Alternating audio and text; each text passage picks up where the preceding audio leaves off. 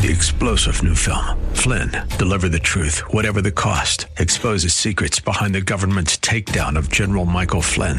Flynn knew what the intel world had been up to. He ordered the first audit of the use of contractors. This set off alarm bells. He told the truth. He was the most dangerous person for Donald Trump to hire. They had to get rid of Flynn. Flynn, deliver the truth, whatever the cost. Available now. Watch it today. Go to salemnow.com. salemnow.com.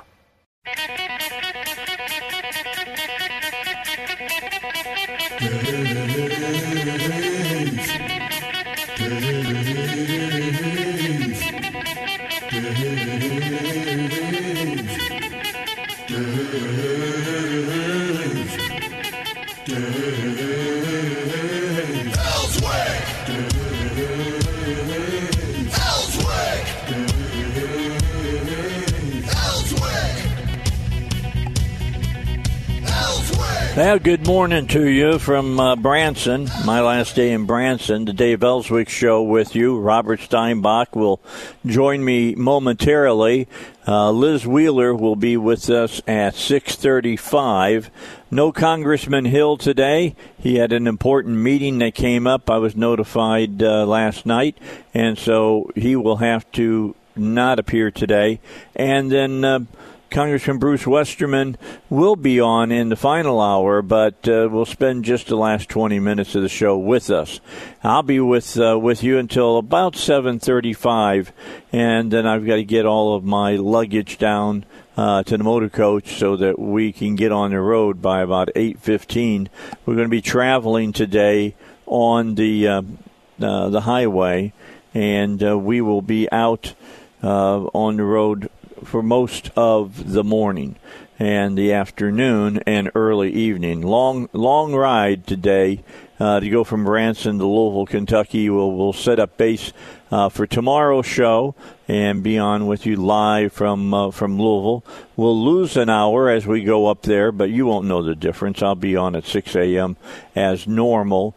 But it will be 7 a.m. in Louisville, Kentucky. So I might get just a tad bit of sleep. That might be nice. That won't be an unwelcome thing. And then last night we spent our time seeing a show called Jesus at Sight and Sound.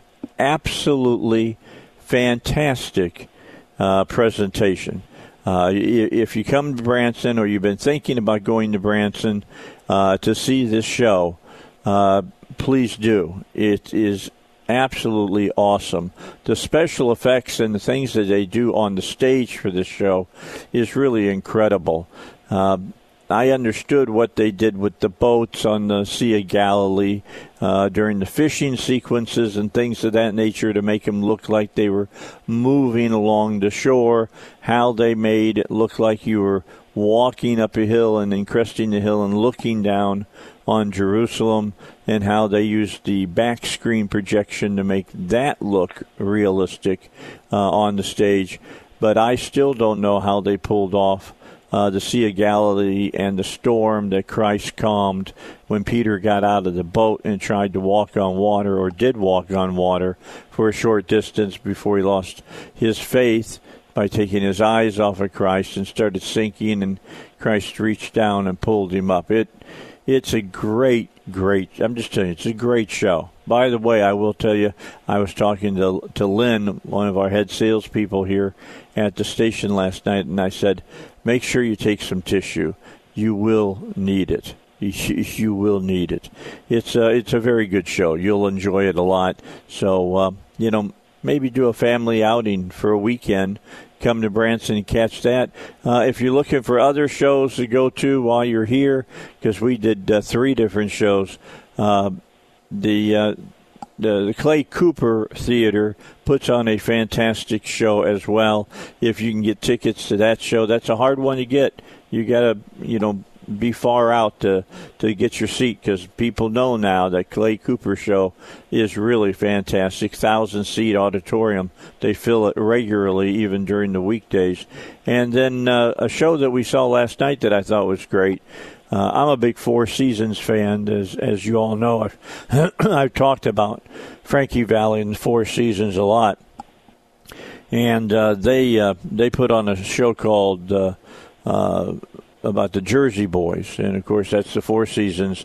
Really a really good show. If you like Four Seasons music, 60s music in general, you're going to like it. They do a little Motown in it. They do a little girl group music in it. They got some very talented ladies that perform with the show. But the guys that do the parts of the Four Seasons are really, really good. And by the way, if you're worried about do they have somebody that can sing and hit the Frankie Valley notes? Absolutely. Okay, so think about that. And another show that you might look into to go and check out. Very, very good show. All right, Robert Steinbach, I think, is here. You there, Robert? I am here, my friend. How are you? Okay. Good morning. I'm doing good. A little bit tired. We do for long days when we're on our tours. We don't change schedule for the tours to coincide with the way my show runs. So they know that I'm going to get up like at 4 a.m., but they don't even give me a break. They say, well, we're going to stay out till about 10:30 or 11 o'clock, which means that I'm going to get in bed at about midnight. So that's that's just the non-benefit of going on this show. I got to tell you what. I go on these tours all the time when we put them together with Little Rock Tours. Gina and I put these tours together about what we want to do, what we want to see, and we have a great time. This is just, you go to my Facebook page on the Dave Elswick Show on Facebook. Join on that, by the way, because you'll see a lot of information as well that I post continually throughout the day. But the whole thing about one of these tours is really, we're going to have to get you to go on one of them, Robert.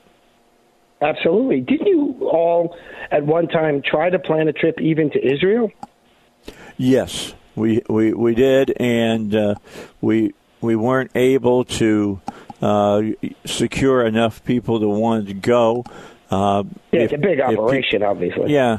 If people want to send me information and say they'd like me to put that together again, I'll get a hold of Ruben Duran over in Israel, our good friend that comes on from time to time to talk about what's happening over there, and we'll talk to him and see if we can make that happen. I would say that if we're going to start preparing that, we should prepare it for 2022. Because it's not a cheap endeavor. Sure, at the earliest. That's right. Yeah, that's right. It's not a cheap endeavor to go over there. But here's what I'll tell you what Ruben always tells me. He says, if you go to Israel, he says, number one, if you're Christian or Jewish, the spiritual feelings that you have are incredible.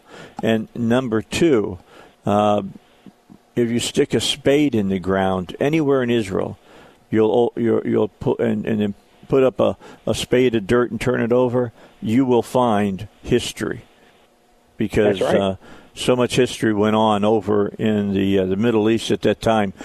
Here's when I say you get excited about the spirituality of Israel. Let me explain to you. When everybody remembers the story in the Bible about the Passion, where Christ is in the olive grove of the Garden of Gethsemane. Now, here's the real deal. Some of those olive trees are still there. They're thousands of years old. Olive trees live an inordinate amount of time. And it's really amazing to think that you could stand in the Garden of Gethsemane and perhaps, just perhaps, one of the disciples leaned up against that tree when they fell asleep while Christ was, talking to the Father. So I'm looking forward to it. The day I go or the time that I go, I'd like to take a lot of listeners. That'd be fun. Maybe we could figure out a way of doing the show from over there, or at least for a couple of days.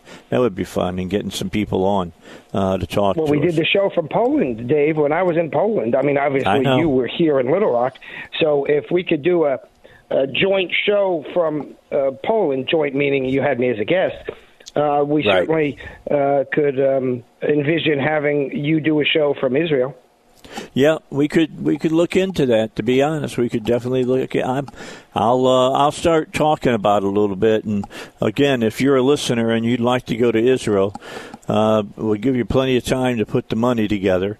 And it include all of your stay. You have 5-star hotels that you stay at. Your evening meal would be included. All of your trips around Israel and all the rest. And if you're worried about is it safe, it's safe in the country because if Palestinians try to shoot missiles over, you don't have to worry. You got the Iron Dome over your head, so you're going to you'll be in good shape.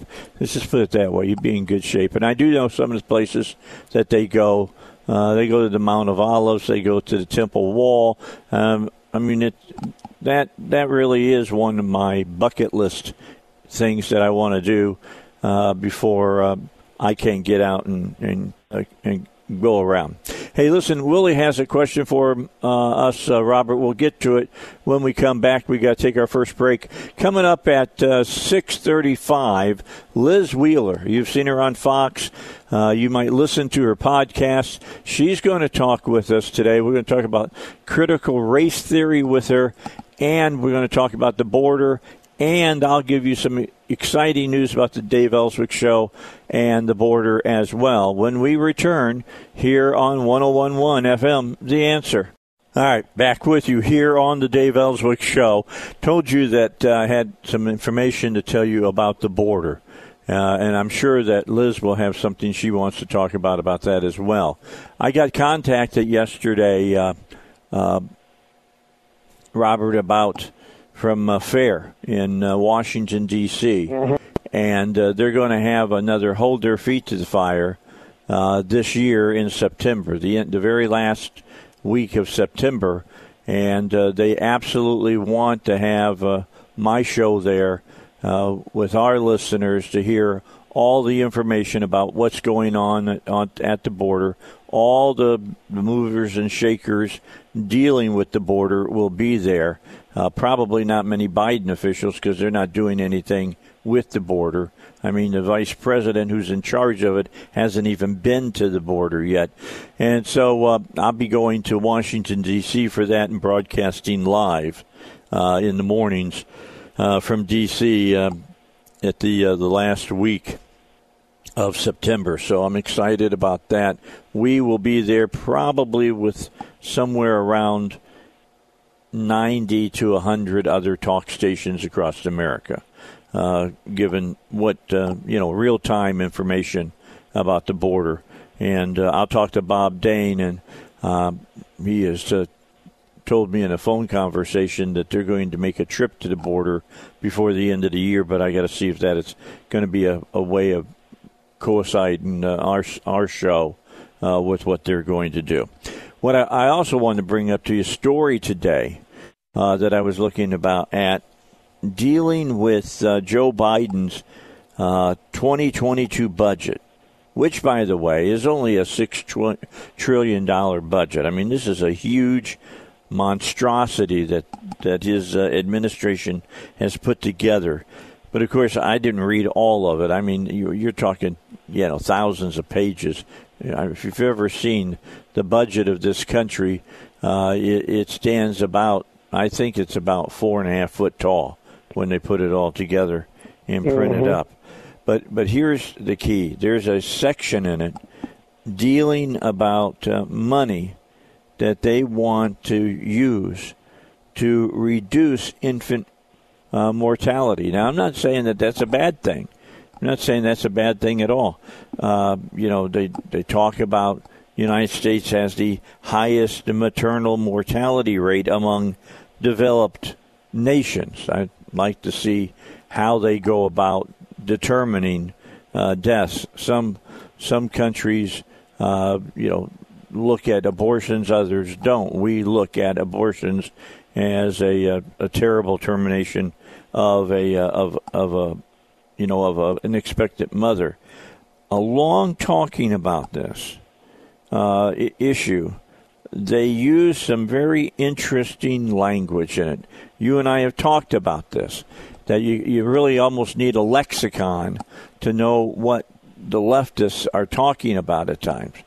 Well, here you go. They want to get away from the traditional mom and dad vernacular, even kids and all of that. They want the kids to have pronouns and all the rest of the crazy stuff that they talk about.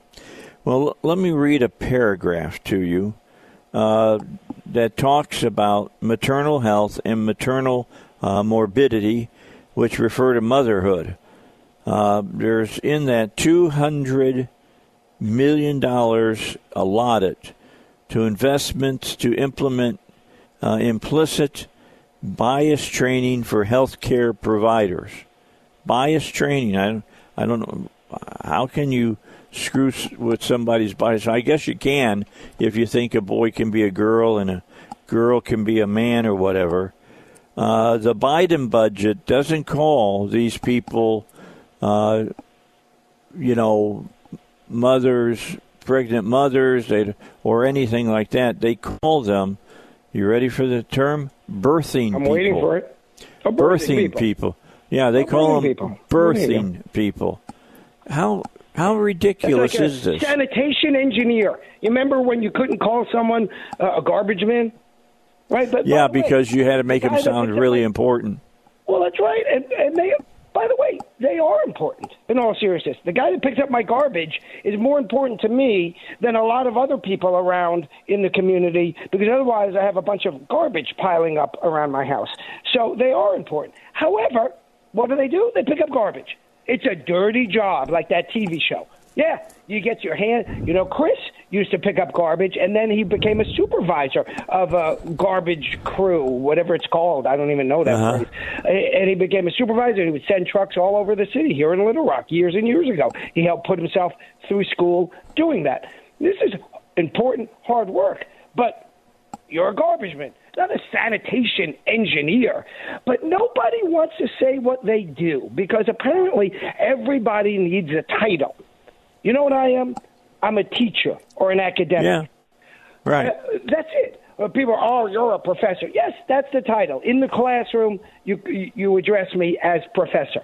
But I don't march around telling people I'm a professor. I've seen too many academics, by the way, inside school, and I'm not talking about my school, although it happens there too, but it happens everywhere, where they sit around and they go, well, Professor Smith. I'm like, you mean John down the hall? It's all this pomp and circumstance. Everybody has to feel so important.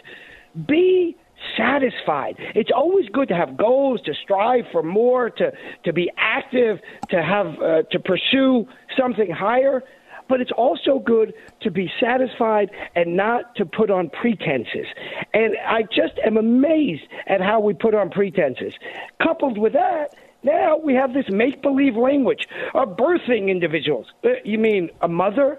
Right? Was it Martina Navratilova who got in trouble? She's the famous tennis star from the 70s, really outstanding, happens to be gay. And someone, I think it was she that said that, she said she got in trouble for some related comment, if not this one. And someone was using one of these comments about birthing people. And she said, you mean a woman? Right? Because this is not very complicated. Men aren't having children. Women have children. Wait. When you look at the way that the left does the defining, men can have children, because if you think that if you're a woman and think that you're a man and identify, quote, as a man, and you become a birthing person, then you're a man having a baby. It's the most convoluted amount of BS I've ever heard. Hey, we got to take a break real quickly here. Let's do it. We got news coming up, and Liz Wheeler is just around the corner.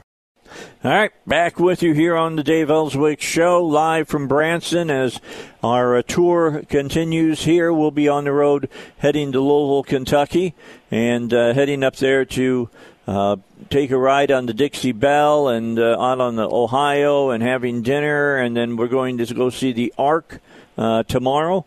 So we're looking to do that. It should be a whole lot of fun as we can continue on with our tour. Today is a long day on the road, about 10 hours. It's the, as I call them, this is the butt numbathon part of the trip. As you got to ride down the road to get where you're going to. Special guest this half hour.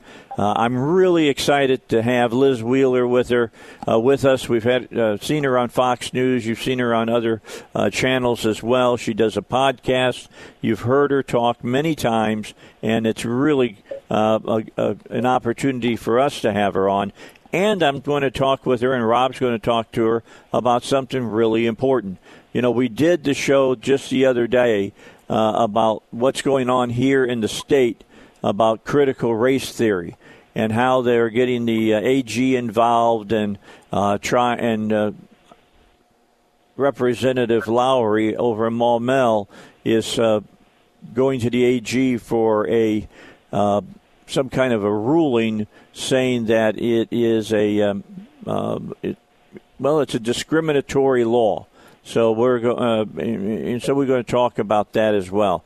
Liz, thanks for joining us here on the Dave Elswick Show. It's good to have you here. And CRT is something that you've been spending a lot of time talking about it as well. I think this kind of stuff is what's really, really dangerous for the Republic, by the way. Definitely. Dave, thanks so much for having me today. I'm really happy to be here and talk to you and talk to Rob. Critical race theory is something that every one of your listeners, and especially parents of school-age children, should be aware of. We're told by the left that it's just a perspective on teaching history, that it just looks at history through the eyes of those who have been discriminated against, people of color, minority groups.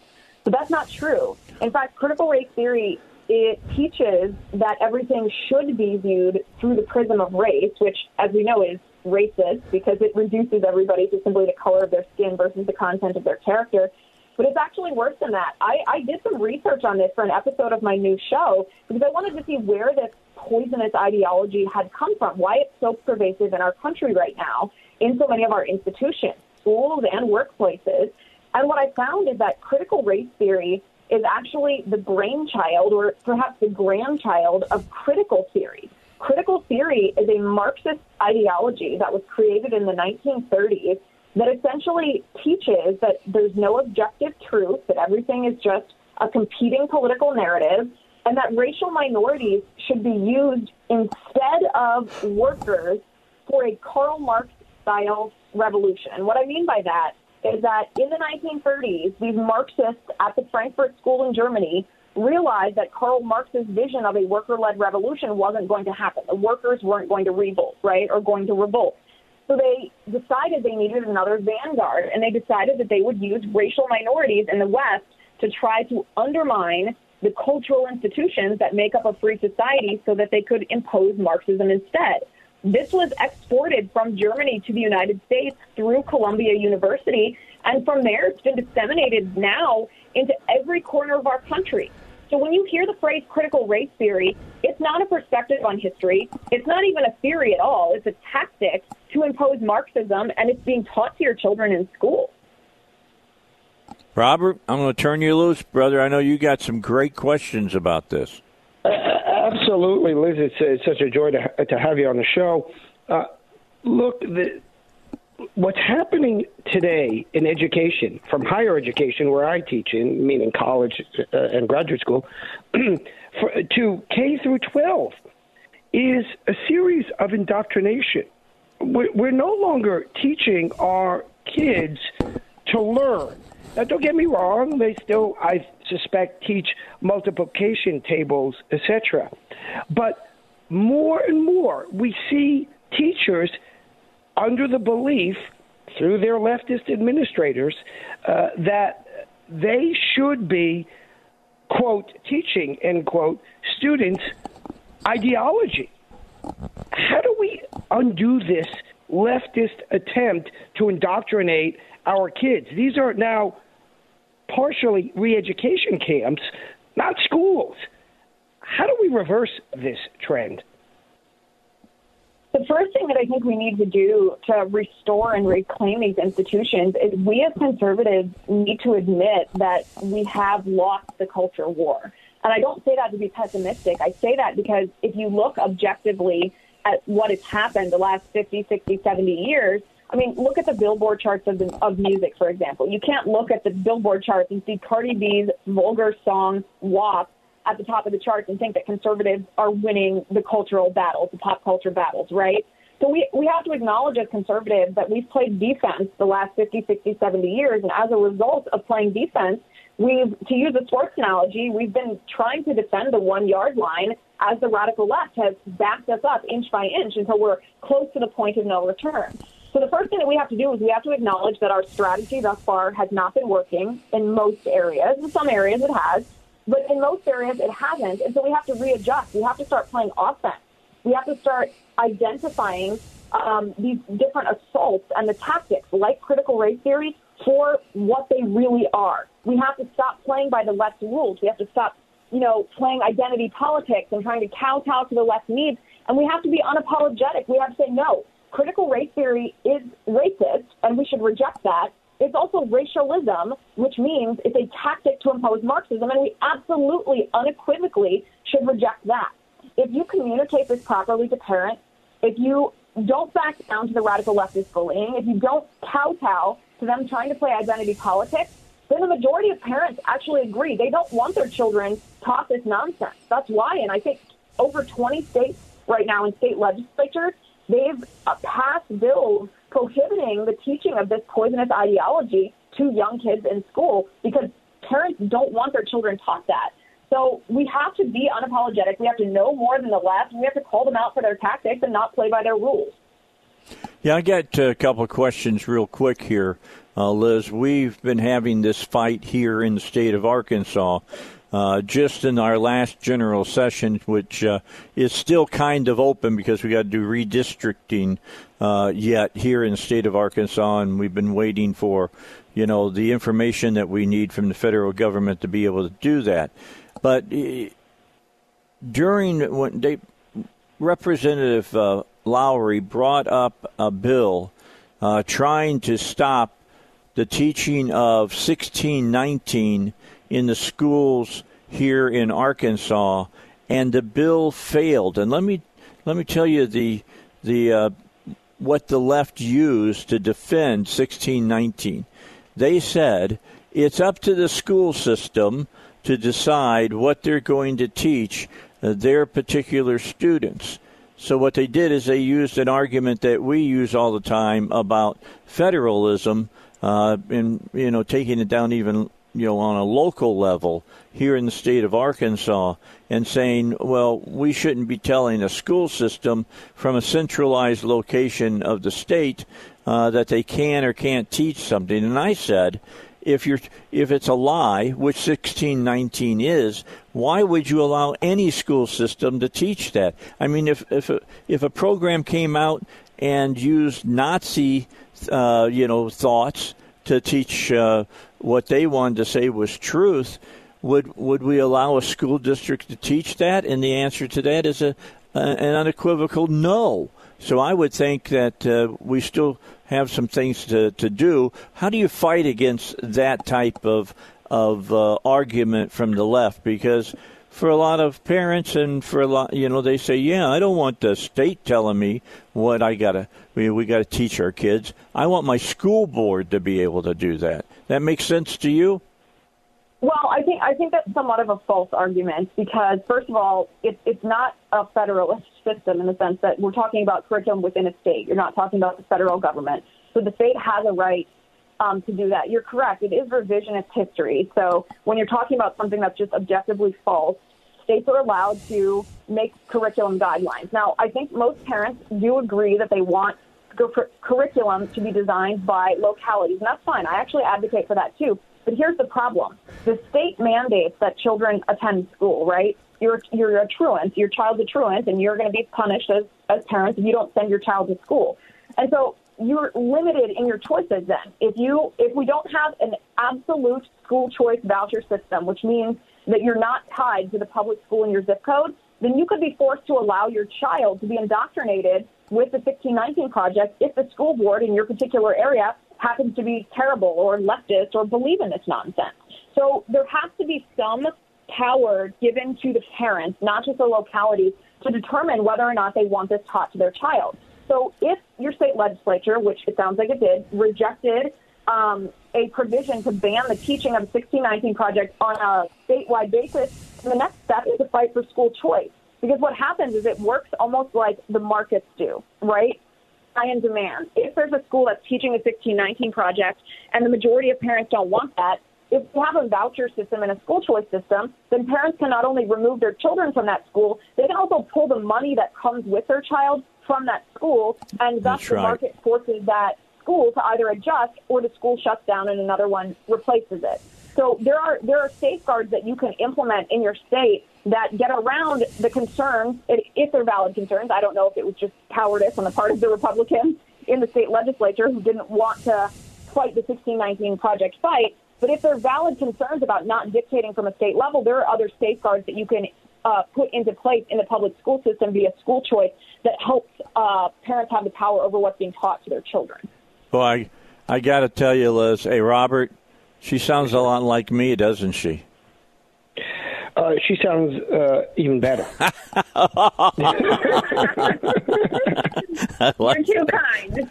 Oh, that's funny. Anyway, we got to take a break, Liz, and then we'll come back and we'll continue with our discussion. Andrew Breitbart, who is a friend of mine, used to have a term called where he would talk and he would say culture is upstream from politics. And I want to talk about that because I think that's where we've really lost the battle. And we've got to take back the culture and the way that and get our narrative out there. I don't think we do a good job of getting our narrative out, although it's easier from the left side because they just promise a whole lot of, pie in the sky crap. Let's come back and talk a little bit about how do we communicate with our own people and convince them what's on the line here. It's the Dave Elswick Show. We got to get a break in. Liz Wheeler is our guest. She's got her own podcast. You see her on Fox. Hey, Liz, where can people get your podcast before I go to break? Yeah, certainly. You can go to LizWheelerShow.com to find all the different platforms. It's basically on everywhere that you can find podcasts. I always ask people, please subscribe on Apple Podcasts. Give us a 5-star rating and a review over there because that helps us climb up the charts, which helps more people discover the show, which helps more people hear reality. So you can go to LizWheelerShow.com to find all the different platforms. All right. Sounds fantastic. Quick break. Robert, we'll be right back right here on the Dave Elswick Show. All right, if you just tuned in and you're heading into work, we've got Liz Wheeler with us. Is one of the country's most popular podcasts, and you see her on all of the news programs on cable as well. She's a great conservative. We were lucky enough to get her for a half hour today and have her join us here on the Dave Elswick Show. We'll try to have her back on because we're not going to be able to touch everything we want to talk about today. And Robert Steinbach is here. I want to let you know Robert Steinbach is a law professor at the Bowen School of Law. His opinions are his and his alone and do not necessarily reflect those of the law school or the university to which it's assigned. And let me just also say this, because I always throw this in as an aside. They should be opinions that the law school holds and the university, at least in my estimation. All right, so let's get back into talk. I brought back the name of Andrew Breitbart, one of the great conservatives. I think he goes into that pantheon with great conservatives who came up with the term that culture was upstream from politics. Now, what he was saying, just in easy-to-understand language, is what you see on the movie screen, on the TV screen, hearing music, reading books, is all upstream from politics.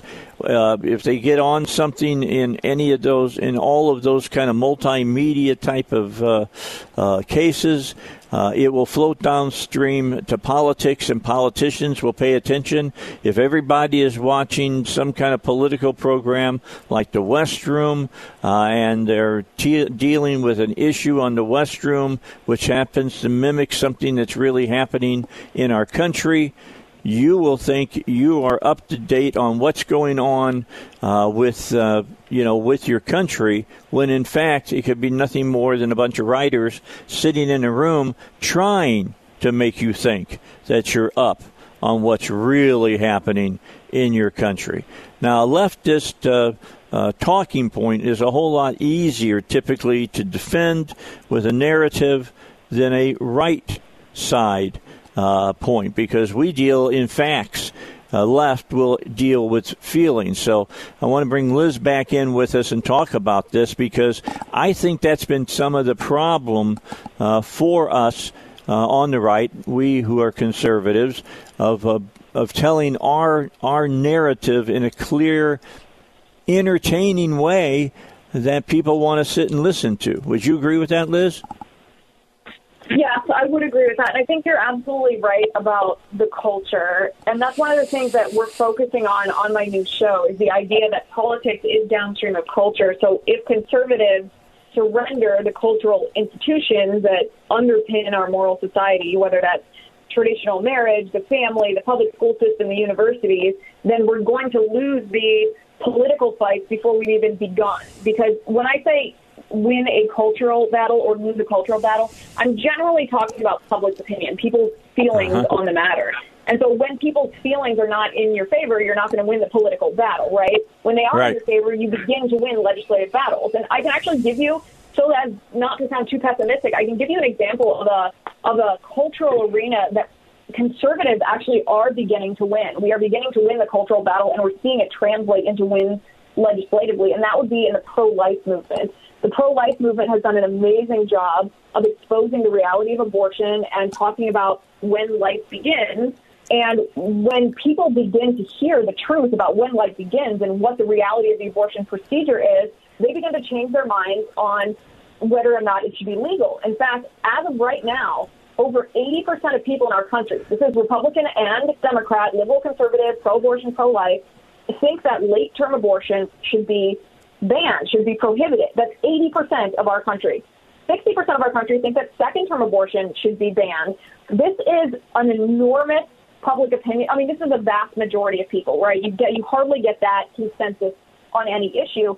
And the pro-life movement has spent the last 30 years just hammering these talking points, making sure people understand when life begins and what abortion is. And the result has been this tide changing in the culture, in popular culture, and in public opinion, and it's translating. This year alone, there's been over 500 pieces of pro-life legislation introduced in state legislatures around the country, 61 of which have been signed into law.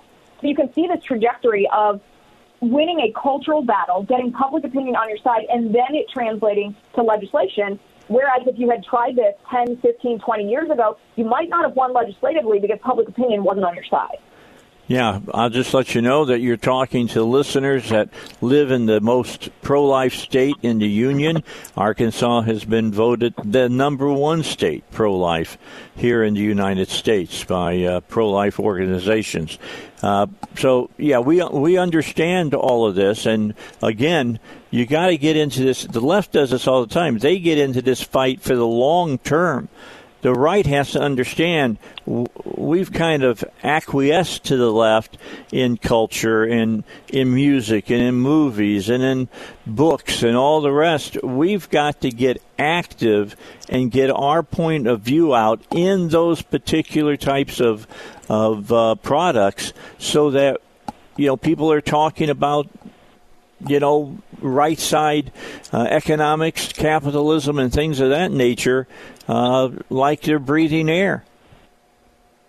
Agreed. I mean, we haven't, as conservatives, always done the best job of countering the left narrative because we typically deal with facts and figures, black and white on paper type of, sometimes admittedly boring statistics that back up our policy ideas, where the left uses narrative, they use anecdote, they use personal story, they use emotion, and they use it manipulatively, which is dishonest, but the right needs to learn how to translate facts and figures and numbers and statistics into individualized stories, because we do have the best answers. And I don't say that as just a party loyalist. I say that as coming from a perspective of someone who believes that the conservative principles of limited government and individual liberty and constitutional law really serve all people the best. It's not that they just serve, it's not just that conservative principles serve conservative people the best. They serve all people the best. And you can see an example of exactly what I'm talking about down in Texas right now. There was a series of mayoral races on these border towns in Texas, that are being ravaged because of Biden's border crisis, and they all elected Republican mayors, even though the majority of the demographic in those towns are Hispanic. And That's right. And historically, elected Democrats but they see that the conservatives are offering crime solutions. Liz, I gotta jump in, Liz. We're out of time. We'll have you back in the near future. We want to talk with you more here on the Dave Elswick Show. Have a great day. Stay tuned. News is next.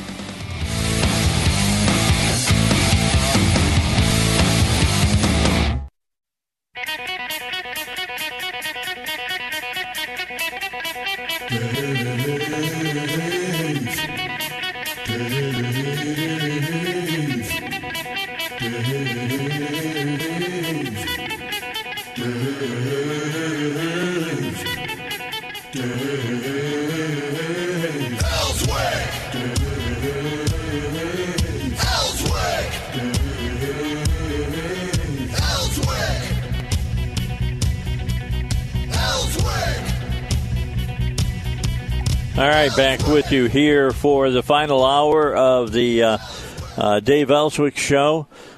Big story that came out, as you know, our vice president went down to Central America, went to Guatemala, and wasn't greeted exactly the way she thought she was going to be greeted. A lot of people met her at the different places that she was going, Robert, and basically...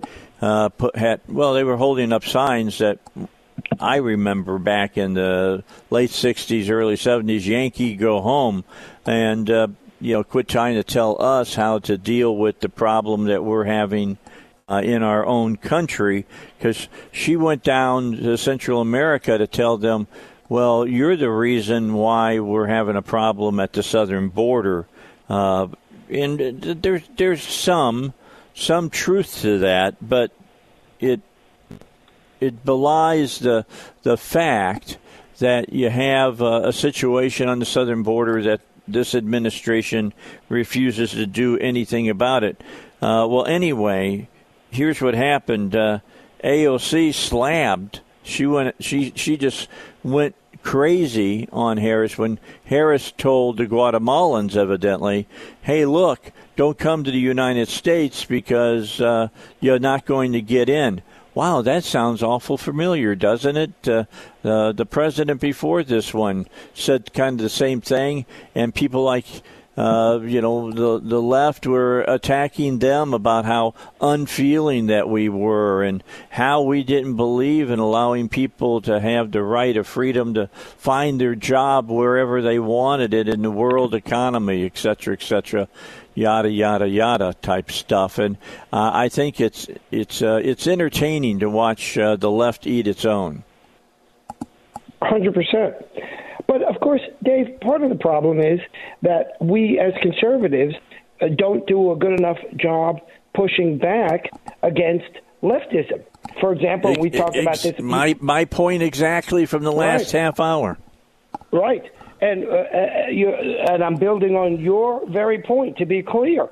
Think about what happened in the state legislature this past session when Dan Sullivan tries to pass a very simple bill regarding education. We just talked with your previous guest for half an hour about how education, higher education and K through 12 have become indoctrination centers. So how do we push back against that? We do it in a way that allows for true freedom of speech on campus, because what's being restricted now, not leftist ideology, that's being taught top down. What's being restricted is conservative groups, right? Turning Point USA gets kicked off of ASU. That's so right. Dan Sullivan pushes a bill to allow conservative speech on campus. Let's be clear. It's to allow any speech on campus.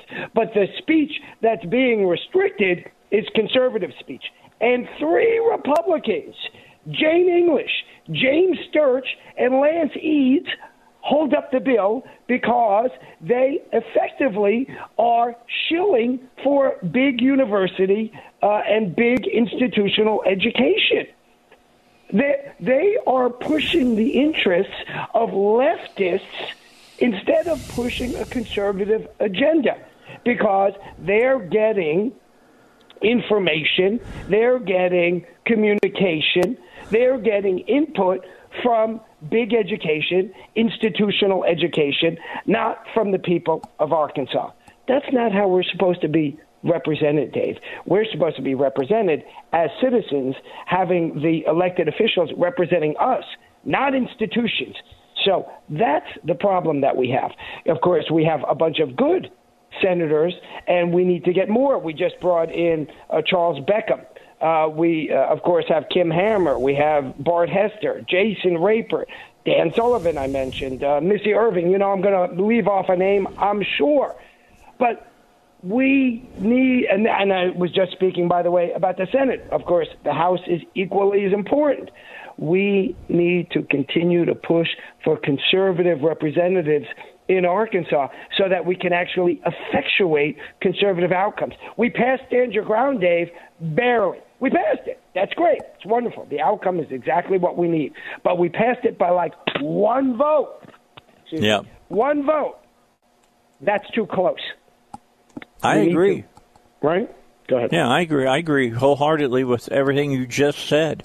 It's, amazing to me. You know, Bruce Westerman, when he was a state representative, came up with a way of getting around the Lakeview case. And anybody who's been here in Arkansas for any length of time knows that the Lakeview case was the huge education case that talked about equity as far in learning and things of that nature. And he said that the way to break through that, and Liz referred to this, and that was school choice. And it's by no imagining why we're so pro school choice on this show. Bruce said what they should do is go to vouchers. Oh my God, I just said the word. Oh my God, the please, B word.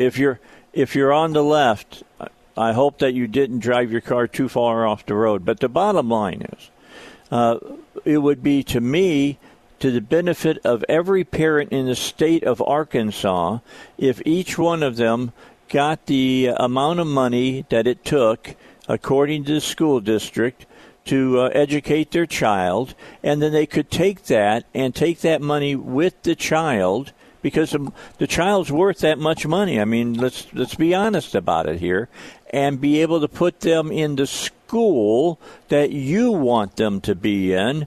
So if they're teaching 1619 and critical race theory and telling kids that they got to be called by pronouns, and you don't want your kid in there, you go find yourself a good school, and you put your money in that school. Put your child there and take the money with them. Everybody would find out real quick how the schools would change their tenor about what they're teaching. Yeah, Dave, look, that's exactly right. So I mentioned one problem. One problem is we don't have enough conservative legislators. We've got enough Republican, meaning some of the Republicans are rhinos or whatever other phrase you want to use. Some people don't like that phrase. But the bottom line is that their title is Republican, but they're not voting conservative. Oh, who's the other one? What's his name? The representative that is up in Conway. I forget his name now. But he sat out a bunch of votes. Spencer Hawks. Oh, you're talking about Hawk. Yeah. That's right. Spencer Hawks sat out a bunch of votes. Well, you get paid to vote, right? That's your job. Similarly, we have a bunch of leftist judges. Tim Fox, I've mentioned before. He just got reversed by the Supreme Court on a case that our friend Chris Corbett is the attorney on, and he got reversed. Why?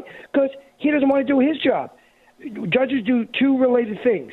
They decide who wins a particular overall case or a part of a case. That's called a motion. And then they explain why. In other words, they describe what the law is. Well, what has Tim Fox been doing throughout the case that Chris has been handling for me? He just says, oh, you win, or you win. No explanation. He's not doing his job. And then he complains, well, I'm very busy and I'm wasting my time.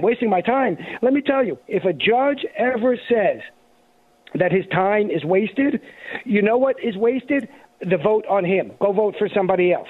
Because he sought out that job. He campaigns every 4 or 6, whatever years it is, to get that job. Too much work?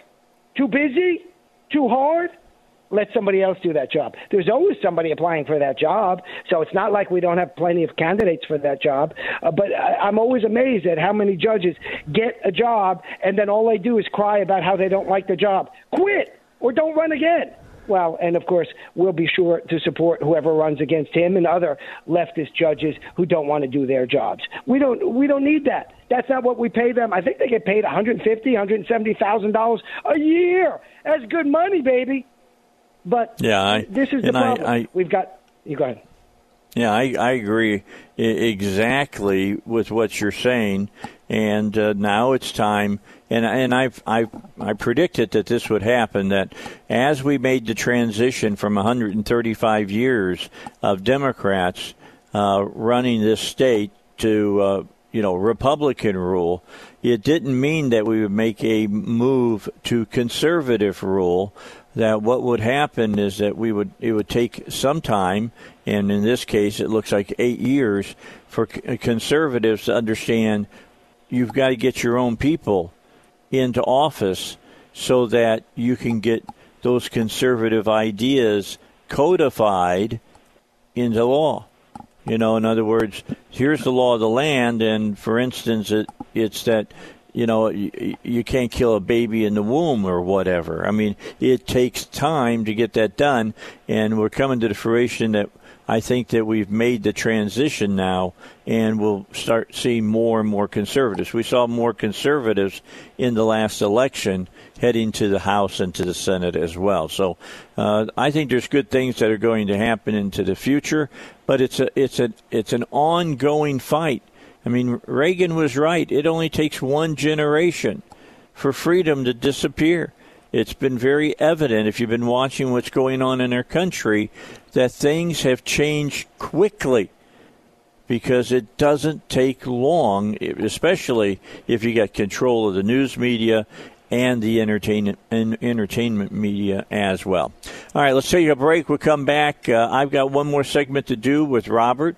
Let's talk with him some more when we come back, and then I'll turn it over to him for the last half hour here on the Dave Elswick Show. Hey, back with you.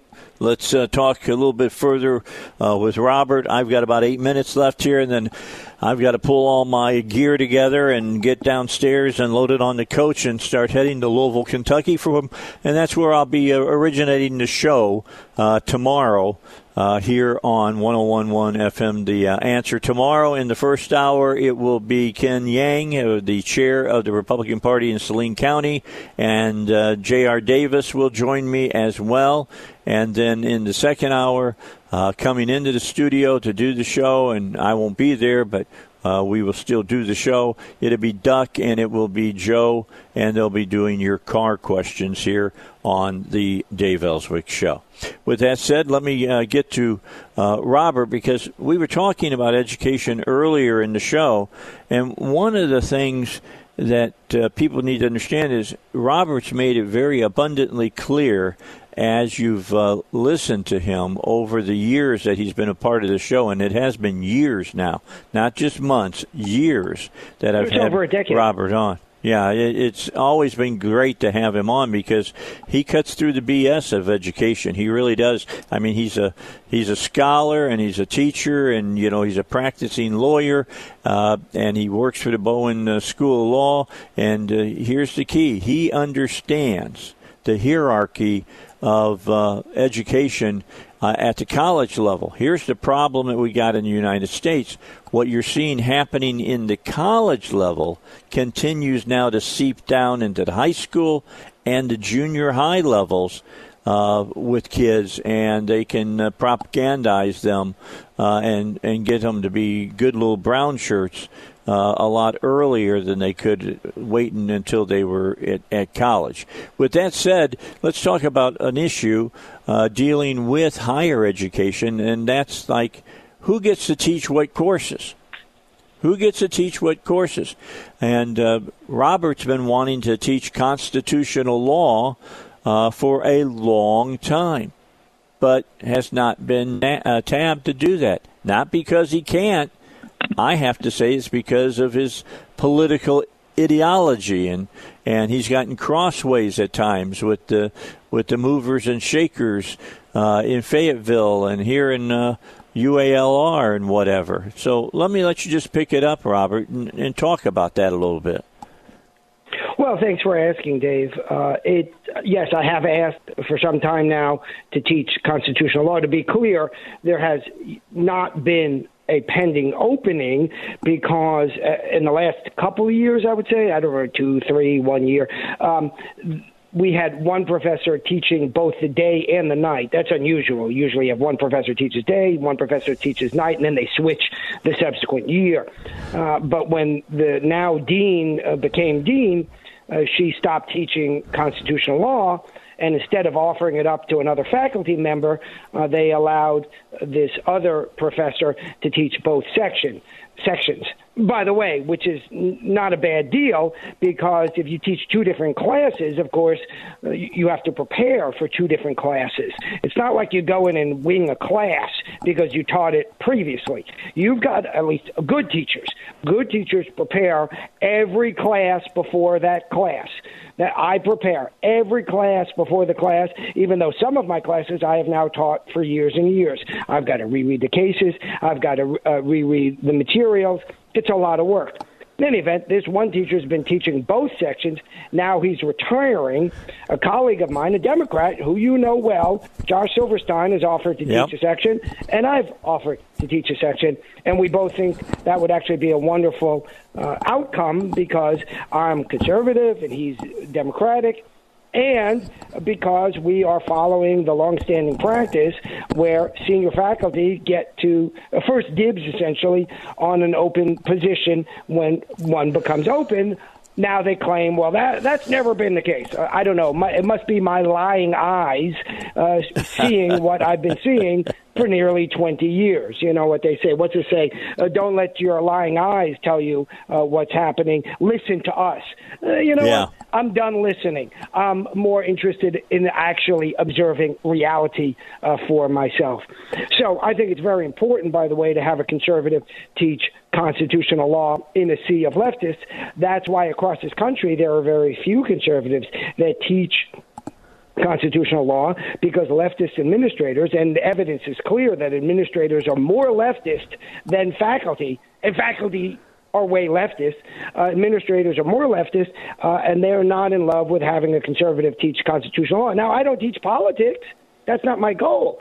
But I just read an article recently where some leftist professor said, well, I'm not going to teach these cases because some people may be too delicate a daisy to hear what happened in those cases. Wait, what? So you're not going to teach the history and the law because some people might not like what they hear? I teach reality, Dave. I teach what has happened and been overturned. I teach what has happened and hasn't been overturned. I teach the law as it was, and I teach the law as it is, whether or not people are offended. Now, I don't look to offend people, and I obviously do it in a careful way so as to make sure that people feel like they are included. But I don't use the communist method of re-education where I whitewash and white out history. No, that's not how it works. And so, well, you don't go in and gaslight people. That's right. There's no gaslighting.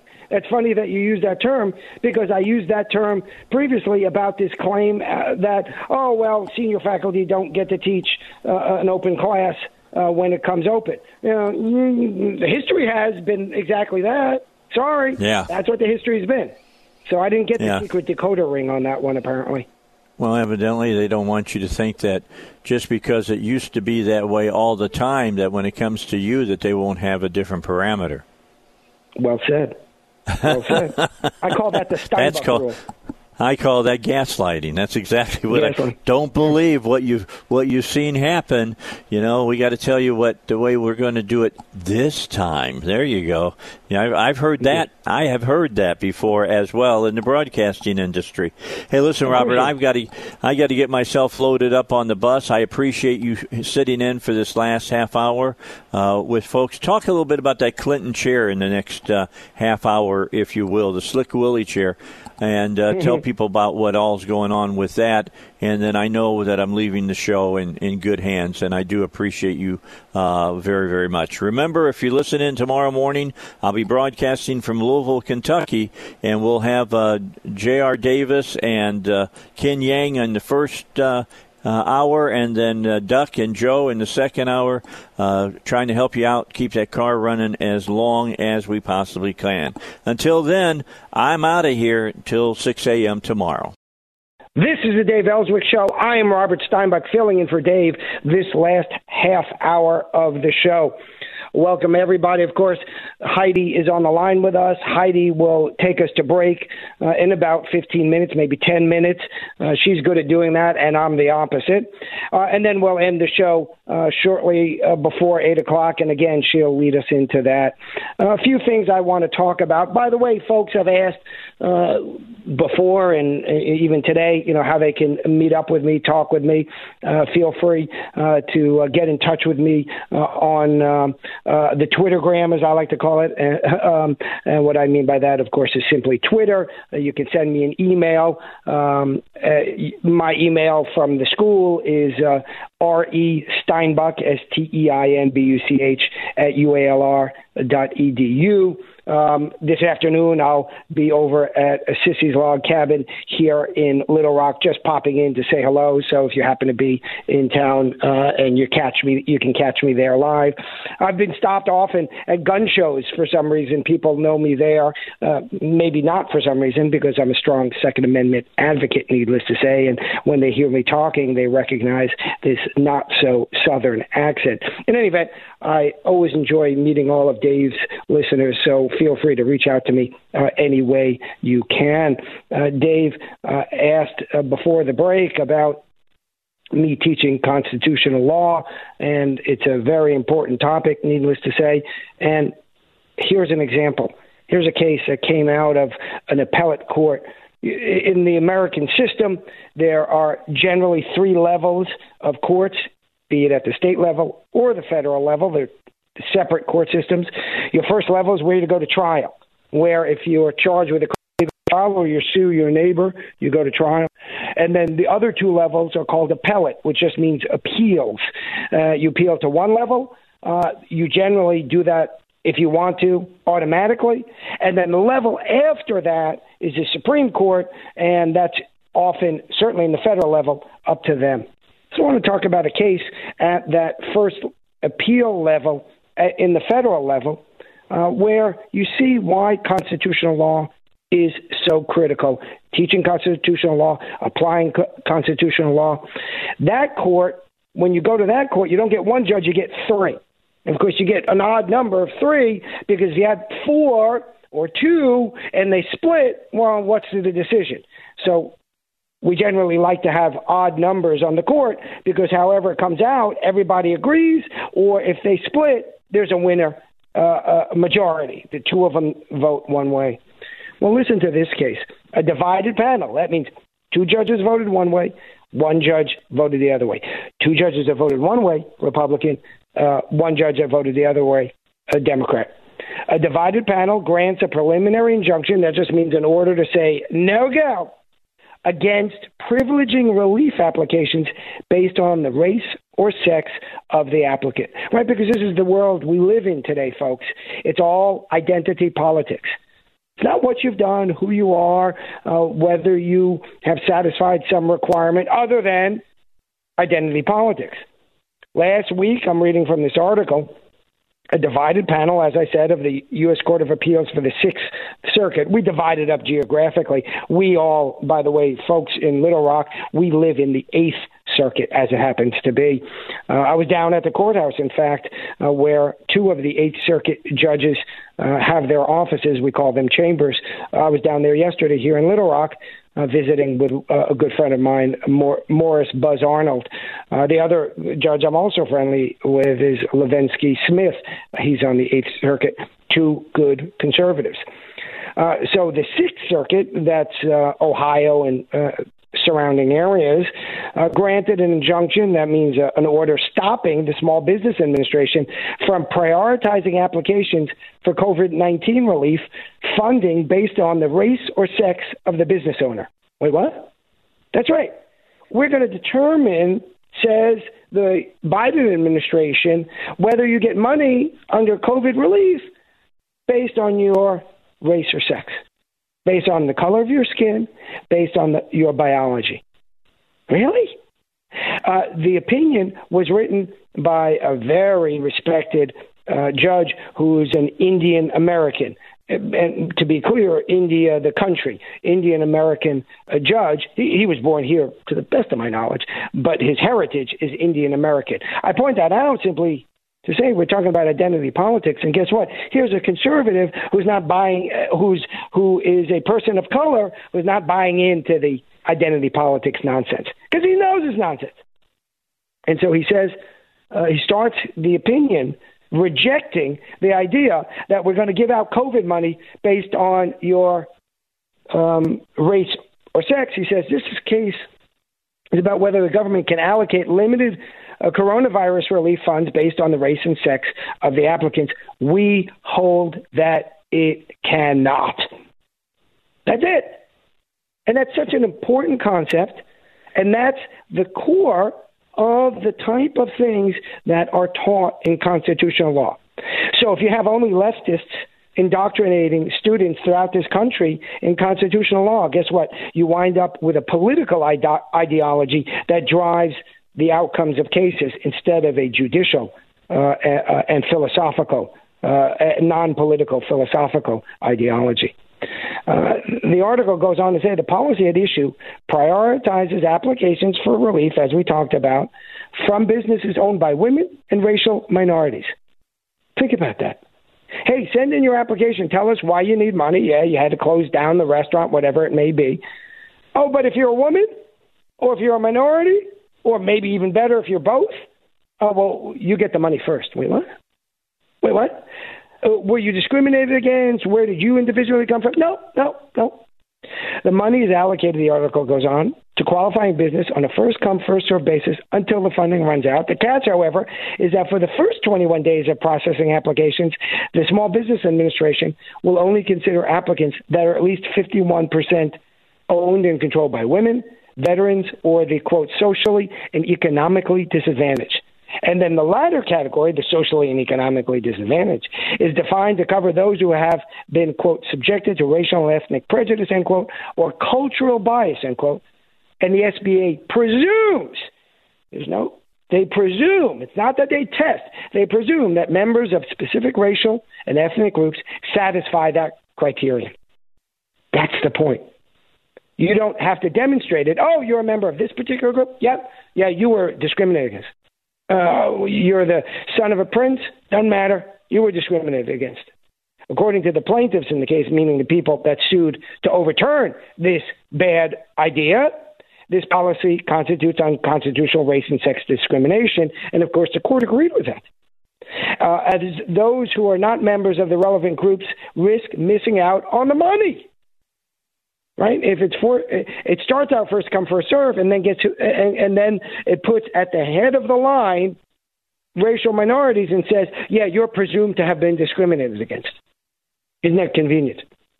The government says, well, we know that the use of race and sex to prioritize, we know that we're doing that to prioritize relief applications, but it's limited.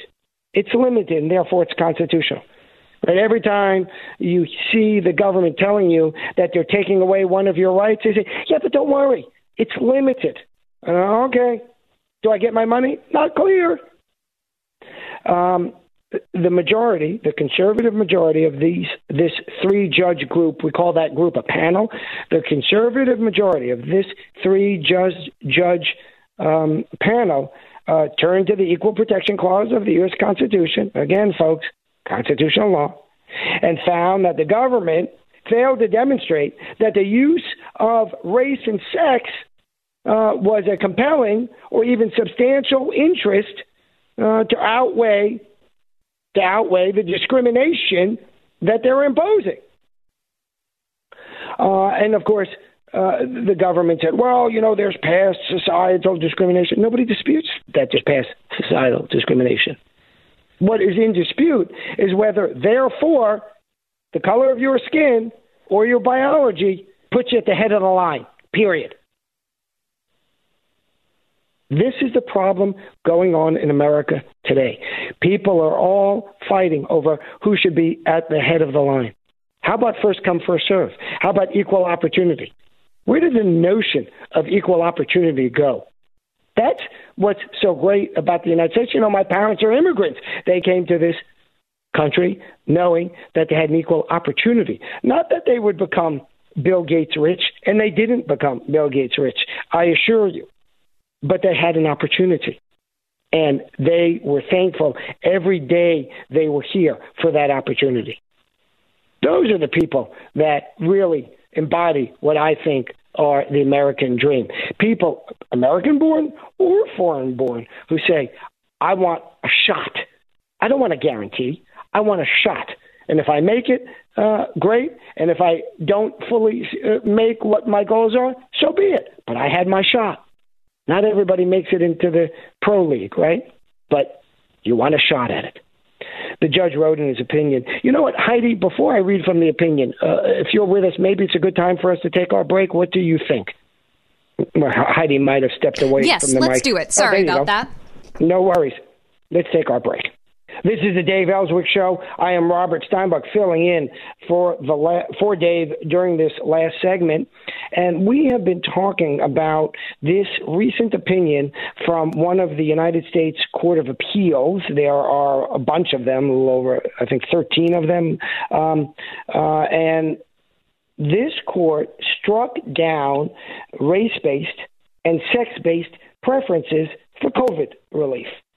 And the court, in issuing its opinion, invoked what has now become a commonly heard but very important statement from a Supreme Court opinion written by, I think, Justice Roberts, somewhat surprisingly, given that he's a little bit wishy-washy on some of these issues. And it says, the way to stop discrimination on the basis of race is to stop discriminating on the basis of race. And that's the point here, folks. You don't fix prior discrimination by continuing to discriminate. You fix prior discrimination by creating an environment in which everyone can succeed. And that's what distinguishes conservatives from leftists. Leftists are about rearranging the deck chairs on the Titanic. They take a flawed, failed, awful theory, approach, whatever one wants to call it, meaning discrimination, and they just move it around. Oh, well, we did it in one place. That was terrible, so let's do it here to offset it. No, you don't take bad on one and then put bad on another. You get rid of discrimination, and you move to ensure that everybody has equality of opportunity, equality of access, and so that everybody has an opportunity to be their best selves. But we don't see that from the left. It is absolutely tragic. On a somewhat related point, and I'll probably finish up the show on this, is what's called academic freedom and tenure. Now, I know that sometimes people's eyes glaze over when I talk about this topic, so I'm going to try to keep it sort of at a high level and an entertaining level. It's the simple notion that professors like me and others who work in higher education can't be fired based on our beliefs, based on what we write, based on the content of what we teach, because the administration disagrees with us. This is across the country. Now, historically, this came about because administrations were conservative and professors were liberal. And so the liberal professors didn't like conservatives saying, don't teach this, don't teach that. Yeah, and I agree with that because it shouldn't be driven by political ideology. Now, fast forward, there's no doubt that today across the country, administrations of universities are leftist. They're more leftist than the faculty. That's been demonstrated through scientific study. And so the concern no longer is that a leftist is not going to be able to teach in the classroom. The concern, rather, is whether a conservative can teach in the classroom without interference. Let me say that again. The concern now for freedom of thought, for freedom of speech, for what's known as academic freedom, is whether a conservative will be interfered in the classroom. And his or her protection is what's known as tenure, meaning you can't be fired for saying something or teaching something that the administration doesn't agree with. Don't get me wrong, there are a bunch of loopholes, but that's what the policy is supposed to be. And too often you hear conservatives wrongly say, well, I'm against tenure. It's a way that a bunch of lefty professors get to keep their jobs even though they don't do their jobs. Excuse me. Lefty professors aren't fired by more lefty administrators. You know who are fired by more lefty administrators? Conservative professors.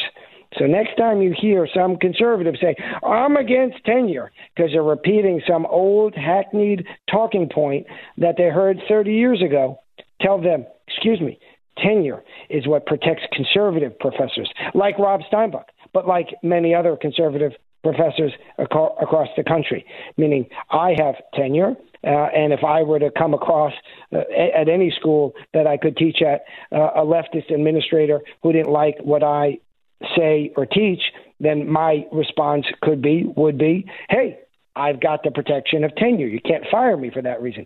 Often, unfortunately, they look for pretextual reasons. They make up reasons, but put that aside for a moment. So next time you hear some conservative say, oh, I'm against tenure, it protects a bunch of liberals, tell them, Rob Steinbuch says, you're dead wrong. Tenure protects conservative professors today. One day it might again protect liberal professors, and that's just fine, because it is the equal notion to free speech.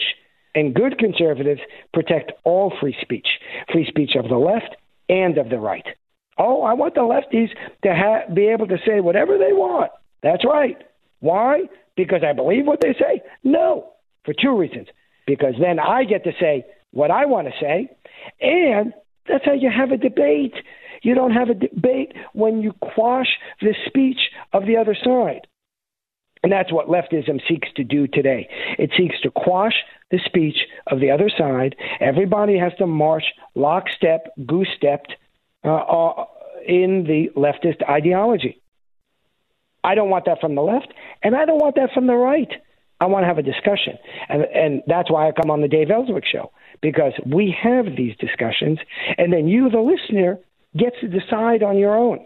You don't need to come to a show and hear just one ideology. Yes, we emphasize the conservative ideology, but we talk about what's going on the other side so that you can have a balanced perspective. And that is not going on the left, right? You've heard this. CNN, and MSNBC, we're not going to have conservatives come on. They don't say conservatives. We're not going to have people who don't tell the truth. This is the move by the left now. If they don't want to hear your ideology, well, you're just not telling the truth. Excuse me. This is a different ideology. No, you're just not telling the truth. Where do we see that? Oh, Tom Cotton, he's not telling the truth about the virus starting in the Wuhan lab. Fast forward. Oh, Washington Post says, maybe there's a little truth to that. The Biden administration says, we better investigate that to look into whether or not the virus came from the lab. By the way, Tom Cotton didn't say it did come from the lab. He said, well, that seems like a perfectly plausible theory to examine. There's a lab that deals with these kind of viruses, and right there in Wuhan, China, and we're not investigating as to whether or not this virus came from that lab. This is the kind of one-sided reporting, one-sided philosophy that goes on in leftism. It's an echo chamber. All right, Robert. Thank you so much for talking with us. It's time to wrap up the show. Absolutely. And Dave Elswick, he will be back. But he will be in Louisville, Kentucky tomorrow, so he will not be in the studio. He will be on location in Kentucky. However, we will have also the car and truck doctors. Joe and Duck will be on. And we should also hear from J.R. Davis from the Gilmore Davis Group, as well as Ken Yang from the Saline County Republican Party. See you tomorrow, 6 a.m. on The Dave Elswick Show.